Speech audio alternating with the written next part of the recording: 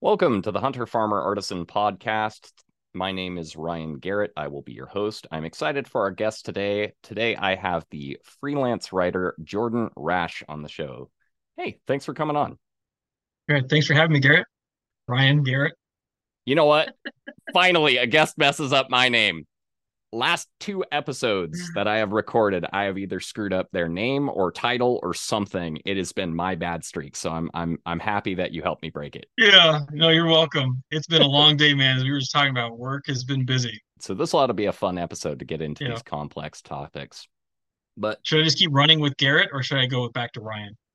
I'm so used to it. We can go with Ryan though. All right, Um, we'll go with Ryan. Apologies.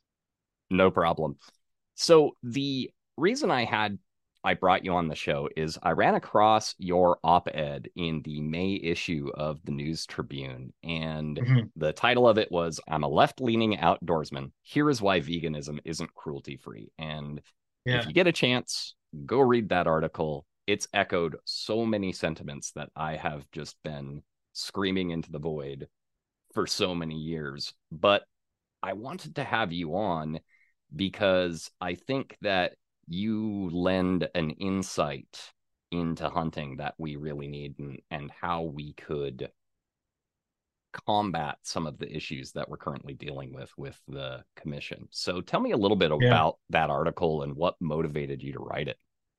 Yeah, no, that's great. That's a great place to start. So first, I didn't write the title. If you read the article, you'll see that it says very little about vegans. It's really more of an example, and it's actually how this is the genesis of the actual article writing. I have a friend from high school, known her for, I mean, since we were little kids, and she wrote that she lives a life cruelty free because she's vegan. I'm not going to give any more detail than that, but that's what she said because I don't want to, burn her or anything like that. But it struck me as interesting. And obviously being an outdoorsman, I hunt and fish and gather and garden, all these kinds of things. And I was like, well, I've worked on farms, and I know that you can't raise food of any kind, animal or vegetable, fruit, whatever, without harming an animal. And I also know I can't live my life just as a human without harming an animal in some way. Like our lives impact the environment on a daily basis, no matter what you do. Our mere existence impacts Yeah, it. So in that's what kind of knowable got and my, unknowable ways. yeah, exactly. And I'm like, so if you want to be arm's length from your food and you don't see that, well, that's fine. But you have to still understand that you have an impact. And that's kind of the approach I was trying to make. But it also does come back to, some of the sentiments that you see with like our Fish and Wildlife Commission, where they talk about, hunting of a bear and killing of a bear in the spring is cruel. And they come up with these vague reasons that aren't really true, like, they're sluggish in the spring. Okay. Says who? Like, I don't know where that's based in science, but that's why also I wrote verbatim in that op-ed that harvesting of an animal is cruel. You're killing something. I mean, what's more cruel than that? It is that. But at the same time, conservation and being an outdoorsman is about being part of that environment. And I think we as outdoorsmen see that and are more in tune to that than someone who, while maybe being a vegan, believes that they can live separate from that and they Right. are not harming the environment in some way. Whereas I think we tend to own that. We're aware of the impacts that we have when we pull that trigger or when we, um, set that hook. Whatever it may be, we're harvesting something and we're a part of that as a result. Yeah. And again, I was just so thankful for that article because I've been saying that so many years. My version of that is pest abatement. I also have a farm, Hmm. Yep. and I guarantee that I've killed more animals this season than most hunters will harvest in their lifetime Yeah. for hunting. And that's all in a pursuit of vegetables. I mean, just Yeah. gophers alone. Yeah. Um, it's a necessary part of growing food. And anybody who says, "Oh, well, just grow enough for everybody," doesn't understand how those population dynamics work. You might be able to do Or that for a economics. year. but then the population will explode and consume the excess that you're trying to grow in order to feed yourself and the community. Just like how populations of coyotes boom and bust with hares, right? Yeah. Same concept. They're going to follow the food. If there's food, their population's going to grow. If food system crashes, they're going to crash. Their population will crash. Same Yep. concept. Absolutely. And I just think that not only was that perspective very interesting, but the secondary piece of that, and as I got to talking to you, I realized you had a lot more insight than I initially thought you were going to have, because I just had come across this article and just thought you were some guy. And it turns out you're some guy who has worked in the Oregon State Senate, the Washington State House for quite some time. And so you actually do have a pretty solid knowledge of how policy gets made and how bipartisan decisions get made. And I know that in the hunting community, there's a very vocal segment of people who basically say the only way to solve this is to vote a particular way. Yeah. And I would like to figure out ways to make sure that however that vote goes, that whoever fills the seats of government knows that our concerns are valid and they are important. So Yeah. I'd love to talk to you about how we make that happen. How much time we got? I mean, it's a great question. My first legislative session was in 2003. I was 19. And so I was definitely learning a lot right out of the gate about what I believed in and about how legislative systems worked. And I actually started in the Oregon State House as an intern, and I worked for a couple of Republicans, Linda Flores and Tootie Smith, who were in the House Republican caucus. And then 2 years later, I went to work for Jeannie Burdick, who was in the Oregon State Senate. She's a Democrat. And then I came up to Washington and I worked for a couple different legislators in the House Democratic Caucus. And I worked for the Commissioner of Public Lands on Legislative Affairs. And so often, I would say, in particular, when I was working for the Commissioner of Public Lands, what I felt like we were doing wasn't having anything to do with party politics. We had a legislative agenda, and we were just trying to get to 50% plus one. That's what we needed to pass legislation. It was irrelevant where we got those votes. We needed to get something passed, whether it was a budget proviso or a piece of legislation. We just viewed the 98 members of the House and the 49 senators, as who they were, just one of many, and needed to engage them and be One vote at a respectful and time provide until you get one what vote you at a need. time.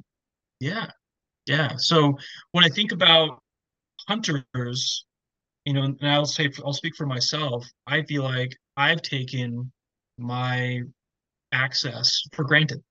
So much of my interests in hunting and in conservation are in protecting lands from development, keeping things from being converted, primarily converted from, some sort of natural resource or open space use to, subdivision, warehouse, things of that nature that reduce the benefits to fish and wildlife, that reduce the benefits to our ecosystems, and of course, take away our hunting and fishing opportunities. So, as hunters, and like for myself, I just assume these are things that will always be there. And then when I see commentary, as we talked about with the Fish and Wildlife Commission about their views on certain hunting activities, it's hard not to think that there's some broader effort to take away more hunting and fishing opportunities. It's really difficult not to. But I also don't think that it's a foregone conclusion. And I certainly don't think that hunters are incapable of engaging with the commission and with our elected officials as well and articulate a position around our interests that has anything really to do with party politics and say this is what we want to do is to have the right to come out and hunt and fish and of course protect natural resource, protect the fish and wildlife populations. I'm a big hunter. And I remember talking to a fish and wildlife commissioner about, harlequin duck. And we closed that down this last hunting season. And as far as I know, it's still closed this season. I actually haven't looked yet.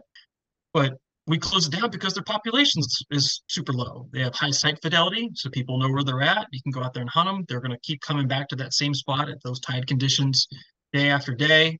So if they're there, you go out to that spot, you'll find them. And thus you can harvest one. And so their populations got really low in Washington, so we closed it. I support that. Like that makes total sense. And so I don't think hunters are saying, using spring bear as the example, or just black bear in general, but we want to go out and shoot every single black bear. But Certainly there's not. certainly enough black bears to hunt in the spring. And it's been a season that we've been doing for 40 years, but actually has a benefit for managing the bear population, in particular in the spring when they're damaging trees, when they're girdling them and oftentimes killing those trees. It's just, another opportunity for folks to get out.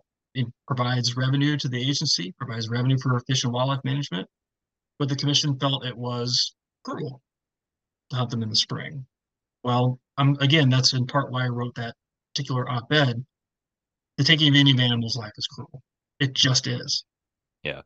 It's like nature, we are a part of the ecosystem, and that ecosystem is both beautiful and brutal at Yes. the end of every single day. And the sooner that we as a society make efforts to understand that we are a part of that ecosystem and that there is not a way to extricate ourselves from that. Like we Yeah. don't get to live in a bubble and unless we somehow launch ourselves into space and go Yeah. somewhere else. And then we'll Go just to be in a whole Mars. new ecosystem Yeah. You and Elon can go to Mars, and then you won't be impacting fish and wildlife habitat that we know of. that we I know don't of, know. just new ones. Um, but it's just it's a mental barrier that I've seen that has Totally. become more and more of a problem as our society has become more and more urban. And I'm not saying that Definitely. living in the city is wrong and that you're an idiot if Yeah. you do. I don't personally understand it, but I can actually understand the economics of why a lot of people do. Yeah. Um, but what I want to talk about is we do have a balancing act to be made there. And it's funny that you bring up the Harlequin duck because I've been having the same example of something go through my head recently of we're constantly hammering on the the commission specifically, and some people also focus that ire on the WDFW, which I think they're by and large pretty supportive of what we're trying to do and our So do I. pursuit. But I had this example go through my mind of changing the season opening date on grouse. Mm-hmm. And I was annoyed that first season because they all kind Yeah. of dispersed. But the reason they did it was so that they could disperse and that we'd have higher populations. And this year I'm seeing more grouse than I've Oh, good. ever seen, which is Okay. cool. This That is in great. my opinion is a conservation win. Yeah. And I support those kinds of changes.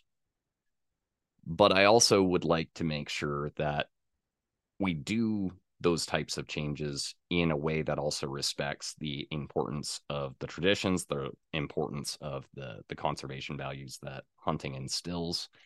You know, like my example, and then I'll get to my question, Sure. is turkey hunting. April Mm-hmm. 15th is what I tell people is my holy day on the calendar. I will be turkey hunting April 15th every year as long as I live.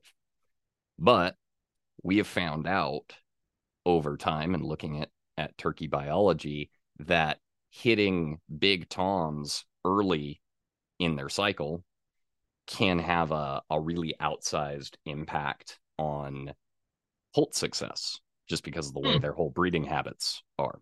Kind of cool. Oh, okay. So this year, when I hunted April 15th, I actually specifically targeted a Jake so I wouldn't screw up the system because their breeding Okay. activity was pretty late. Mm-hmm. Um, but and I had a really good shot on a Tom before that Jake too. It was really torturous. Point being that if we ever came to the point where it's like turkey populations are coming down, maybe we need to not be hitting them so early. I would love that. But I would Yeah, also hope that as we made that change, we would utilize that as an opportunity to say, yeah, but let's also keep a limited draw, a very limited draw for people who would hunt on April 15th. Basically, you get an early season tag that is for a number of people. And then you can raise more net revenue by taking out less birds. I would be all yeah, for that because that would be one of those types of wins where it's like, okay, we're trying to protect the biology, we're trying to conserve the resource, but we're also trying to respect the traditions while figuring out ways to generate more revenue. And I think that yeah. sort of Create the opportunity. multi-pronged approach is what we need. How do we do something similar for bear?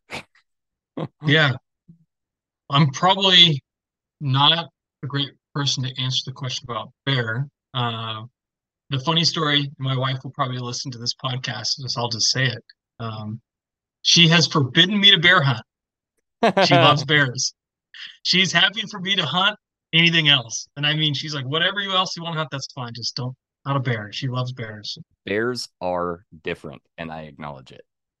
Yeah, and I found a loophole because this demonstrates my background in politics and legislation. I will not hunt a bear.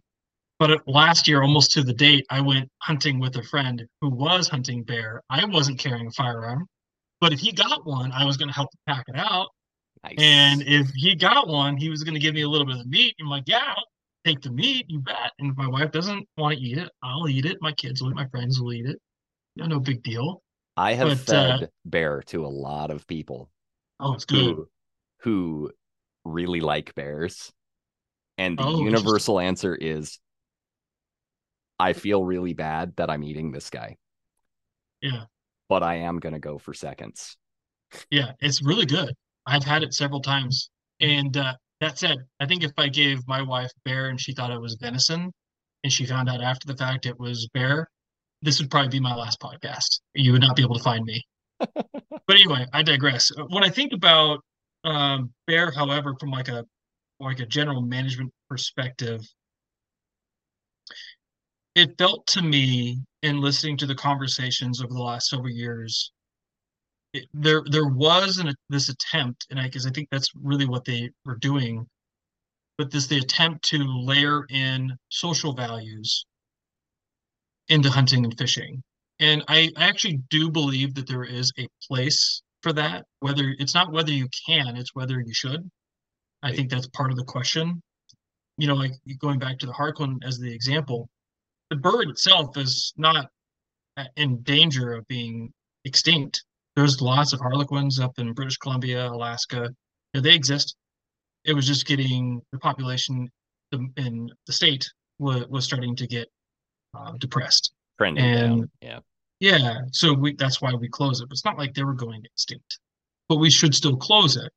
When you look at bear, the bear population is quite high, but I think the question that several of the commissioners were asking is whether we should be hunting them in the spring. Is it right? Is it the ethical thing to do? Now, I believe that it is ethical. And I think that the way to go about articulating the ethical elements of bear hunting, period, let alone hunting them in spring, is to try to separate out a lot of our emotional reactions to people saying, well, I don't understand why you're hunting them at all. Like they're just cute, cuddly little animals. I'm like, well, yeah, okay. It's true that people may have seen too much Disney as a kid and they think everything is, Bambi. As you said earlier, nature can be beautiful and cruel at the same time. And if you ever seen what another animal can do to another animal, it's like, well, it's clearly can be cruel, just as we can be cruel. So I think there's conversation to be had around the ethics of hunting and what is it we're really doing. Because I believe that the people that were saying things like, oh, the bears are sluggish in the spring and they're just coming out of hibernation and it's they're lactating mothers, the sows with cubs and everything. Well, okay, let's talk about how we can manage this without, say, harvesting cubs. For example, one of the things that struck me is like, well, if we did hunting over bait, you'd actually be able to tell whether that's a sow or not pretty quickly, Yeah. whether it had cubs. And that's as a kid, growing up in Oregon, that was something that was, you know, prohibited when I was very young. Not just hunting with hounds, but also hunting over bait. I was like, Yep. well, it kind of makes sense if you're able to hunt over bait to be able to see what it is before you're actually pulling the trigger or sending that arrow through the air. So we can have those conversations, but at the same time, we need to articulate that there is this interest in hunting, not just simply for the bloodlust, but because it is providing food for our families and it's providing us with recreational opportunities, just getting out and being in the woods. It's creating economic opportunities for, small communities that are selling, food and drinks, providing lodging, ammunition, whatever you want to call it, gas. And those things don't happen unless we're creating the opportunity. So we can have the conversation about the ethics, but I think it's also just fine to talk about the ethics in combination with all these other values that come along with hunting. Yeah. I absolutely agree with that. And I know a lot of the people who are going to listen to this show are going to very much know the statistics on the lactating cubs thing. That was actually a very small, Small. small, small, small, small, small Yeah. fraction of harvests. And I think the bigger issue than that one, because that was mostly just an emotional argument to make people Hmm. get angry about it, which, is part of politics, figuring out what's going to trigger somebody to Yeah, do something, whether it's going to totally. be accurate or not, unfortunately. Seeing how many people regard bear hunting as a trophy hunt was very bothersome to me Yeah, because it was this idea that we don't eat the meat and that there right. was never any pushback from the commission on that. Very much bothered me Yeah, because legally we have to retain it. We yeah, have to take that meat home. The I would love to see cougar added to that statute as well as far as wanton waste, because yeah. if I harvest a cougar ever, which I'm going to try to this year, I've ran into so many Same. cats prior to season. Um, Hmm. it's Interesting. definitely getting eaten. You know, Oh, there's yeah. there's no way Same. I would waste that. Same. But going into kind of switching gears a little bit into from the PR piece of it to how we engage in the fight, because I feel like you are in a unique position to kind of help guide us along a little bit, because we're constantly trying to get people to commission meetings, get Hmm. people to write in, get people to put stuff in the comments, maybe even write the governor's office. But what other actions could an organized group of hunters take to try and see effective change with the commission? For one thing, we got to show up during the legislative session. We got to be there. Um, I don't know how effective it is to show up in our camo and our orange all the time. I think sometimes that's good because it can be impressive when you see a bunch of guys and gals out there, a bunch of outdoors people just wearing their camo, wearing their blaze orange, and being like, "Hey, we're here, we're present during this legislative session." But then during session as well, not besides just like a rally on the Capitol steps, set up meeting with your legislator, and not even just during session. You can meet with them in the interim, which is interim means between sessions, Okay. right? Um, so I've talked to my legislators, which is funny because I used to work in the legislature, so it's like, well, I used to be in the halls with some of you folks, and now I'm reaching out to you to have conversations, and it's just kind of funny, but I feel like I have to. I didn't used to do that, but in the last couple of years, I started doing that because I'm like, we're we're fighting this fight right now around access and around opportunity. I need to be present, not Yep. just take for granted that some friend of mine who happens to be a state rep is going to listen to me. Like, if they don't know how I feel, how are they going to vote? Like, how are they going to take that into account? They have to hear from me. And so I started doing that. And I feel very grateful for my legislators in my district, in the 27th district in Tacoma. I feel like they at least listen to me. They give me the time, which is great. Now, it doesn't mean they're going to necessarily vote your way. They may not, Yeah. but they need to hear from you. And if they keep hearing from you, they're going to remember that. And it's all of a sudden there's some big vote that comes up, and they're going to remember when they talk with Ryan about turkey hunting season. They're going to remember when they talk to Jordan about protecting some, critical habitat for waterfowl, so there's more access for waterfowl hunting. They're going to remember those things. So, and I think it's important too, as we think about our legislators. I happen to be, as you noted in the op-ed, I'm a progressive voter. I typically support the legislation that the majorities are passing in Olympia, but I'm certainly not taking for granted that they're just going to vote my way, especially when it comes to hunting and fishing opportunities, because we've seen what the commission's doing, and well, who appointed the commission? Well, the Democratic majority did. So it's important that we engage with those folks and kind of ignore the party aspect. I can go talk to any member of, say, the House Ag and Natural Resources Committee, and I don't care if they're a Democrat or a Republican. I'm going to engage with them. I'm going to give them the same talking points because I want them to understand that me as a hunter, I need certain outcomes, and I doesn't matter how I vote. They're there to represent everyone in the state. So if you are in Central Washington, Southeast, Southwest, North Puget Sound, Seattle area, and you're interested in these issues, you should go meet with your legislator and try and do so not just during session, but also during the interim, and talk to them about what you're interested in. Yeah. Admittedly, that poses a bit of a challenge for us on the east side too. That And access piece. participate remotely. Yep, They started doing exactly. that, which is Thank goodness blows for my mind. technology, It's so right? weird. Yeah, like because that was not a thing when I was a staff person. It's like, no, no, no, you got to come to Olympia. You don't anymore. It's really pretty fascinating, and you'd be amazed at the effectiveness of a letter writing campaign. Hmm. As staff, it was like you got 10 letters on this issue. I mean, you tell the legislator you're working for, you got 10 letters on this issue. And they're like, oh, really? Just 10. I'm Huh. not talking about hundreds. 10. That's a big number because It's not funny to everyone is hear picking up that. the phone.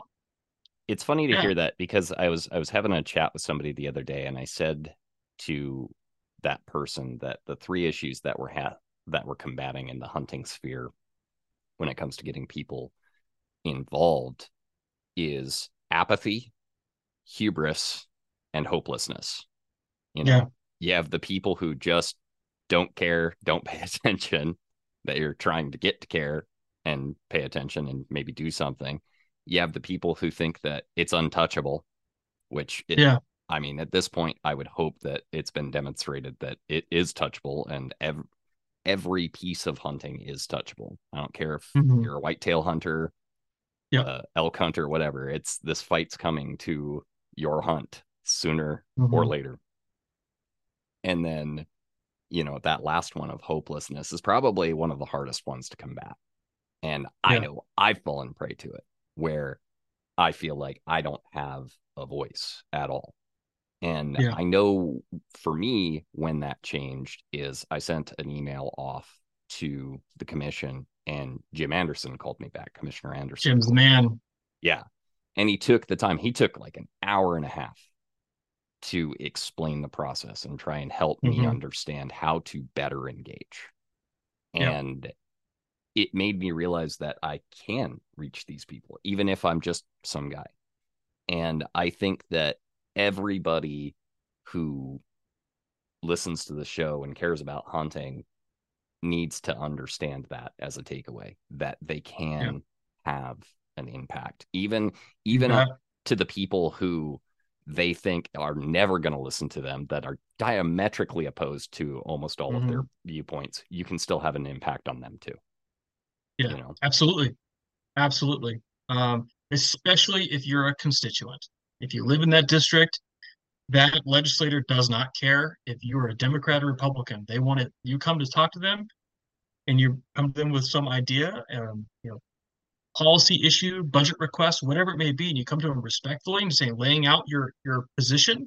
They're going to take that in. And they are going to listen. It's amazing. They really do. Now, if you come at them with you know, you're just trying to take away my rights and you're pounding on the table, they're gonna be like, yeah, all right, I'm done. Like they're just gonna it's gonna turn off. Right. And it doesn't matter. Basic human nature, right? Yeah, exactly. You just come and say, hey, I'm Jordan Rash. I'm a hunter. I'm an outdoorsman. I want to talk to you about this bill, which is looking like it's going to stack the Fish and Wildlife Commission as an example, not to generate more fear. But it stack the Fish and Wildlife Commission with two more folks in their permanent positions that benefit, folks that live in Wallingford or something like that in Seattle. Well, okay, tell me more about it, Jordan, and then if I can just lay out why it's not fair, it's not just. We're losing opportunities for outdoorsmen, and you're providing all these benefits to the community, and you just lay it out very matter of fact that way. They are going to listen. Does not mean they're going to vote in your direction, but they will listen. That's been my experience being on that side of things and taking things. So it's all about how you present it and being persistent, being present. I think also just demonstrating that you can be that voice of reason so that you can be asked questions. Um, Yes. because I know you mentioned some things offline. I've had a similar experience where because I was able to articulate what I was talking about clearly before, Mhm. I was asked questions about, well, what do you think about this? Yeah. And the fact is, when it comes to hunting, we are the subject matter experts because we're the Right. ones doing it. Right. So policymakers don't always have all of the facts at their disposal. So They don't. we could either let the anti-hunting side be the one who supplies those facts, quote, air Mhm. quotes, or we Yep. could be the ones who supply those facts. And No, by 100%. engaging early on, I think we put ourselves in a position to do that. Yeah, 100%. I had a legislator just this last calendar year, right before session. We were talking about bear hunting, but it was within the context of the Fish and Wildlife Commission. And she said, well, my understanding is that the timber companies actually oppose spring bear because of, the impacts to their tree farm. And I said, no, I think you got it the inverse. They support it because of the impacts. And she's like, read her notes. She's like, And I explained why, and I explained it's actually the girdling of the trees. They're just trying to get at the sap. And she's like, oh, I'll have to go look at that. And she went and found out, went back to staff and got clarification because sometimes they're not only does the legislator not know because they can't know everything, they really can't, and that's just again, like I said, human nature. It's not possible. Their staff don't know everything either, and it's also not possible for them. So when rather than say getting angry at that legislator for being misinformed, you just no, it's actually this, and this is why. And if you just come off very matter of fact and provide, you know, truth rather than your own, hyperbole, your opinion, you're going to come off, like you said, as a subject matter expert, someone that you can be counted on to provide them with background if they need it. I I love that idea. And I don't want to take up too much of your time. I know that both you and I are absolutely brain fried. So I do believe that's probably an excellent note to end on, unless you have some bit of pithy advice for the hunting community out there. I don't know if it's pithy, but I guess I would put a fine point on it. When it comes to our engagement as hunters and anglers with our legislators, party politics does not matter. We have to engage with Republicans and Democrats, independents if there are any left, because though, and I guess there's your pithy moment, because those are the folks making the decisions. And I've prided myself over my career, both internal, inside the legislature, as well as externally when I was doing work external to the legislature, but still involved in legislative and congressional politics, that I've ignored the party label. As soon as session starts, it does not matter. And I'm willing to work with anyone that's willing to work with me. And I think as so long as I approach things in that way, and I think so long as we approach things in that way, we're going to get a lot more done. Because the reality is, the vast majority of people in Washington state, and I suspect across the country, I haven't looked at the data for that, but in Washington state, it's what, 68 or 70% of Washingtonians support hunting, ethical hunting. And so the numbers are really on our side. We just have to be present to articulate what it is we're trying to accomplish and to demonstrate that the public supports what it is we do. I love it. Thanks again, Jordan, for coming on the show. I do really appreciate your time. You bet, Garrett. Thanks, Ryan. Thanks, Sam. If you want to get involved in this fight, there's plenty of places that you can donate your time, energy, and finances to. The Rocky Mountain Elk Foundation, the Inland Northwest Wildlife Council, Backcountry Hunters and Anglers, the Washington State Conservation Coalition. Those are all things that you should look into. And after you've done that and you still want to support this show, go ahead and go to Ko-fi.com. That's KO-FI.com/hunter farmer artisan, and you can leave me a tip. That just helps me pay for software licenses and equipment so I can bring you this information.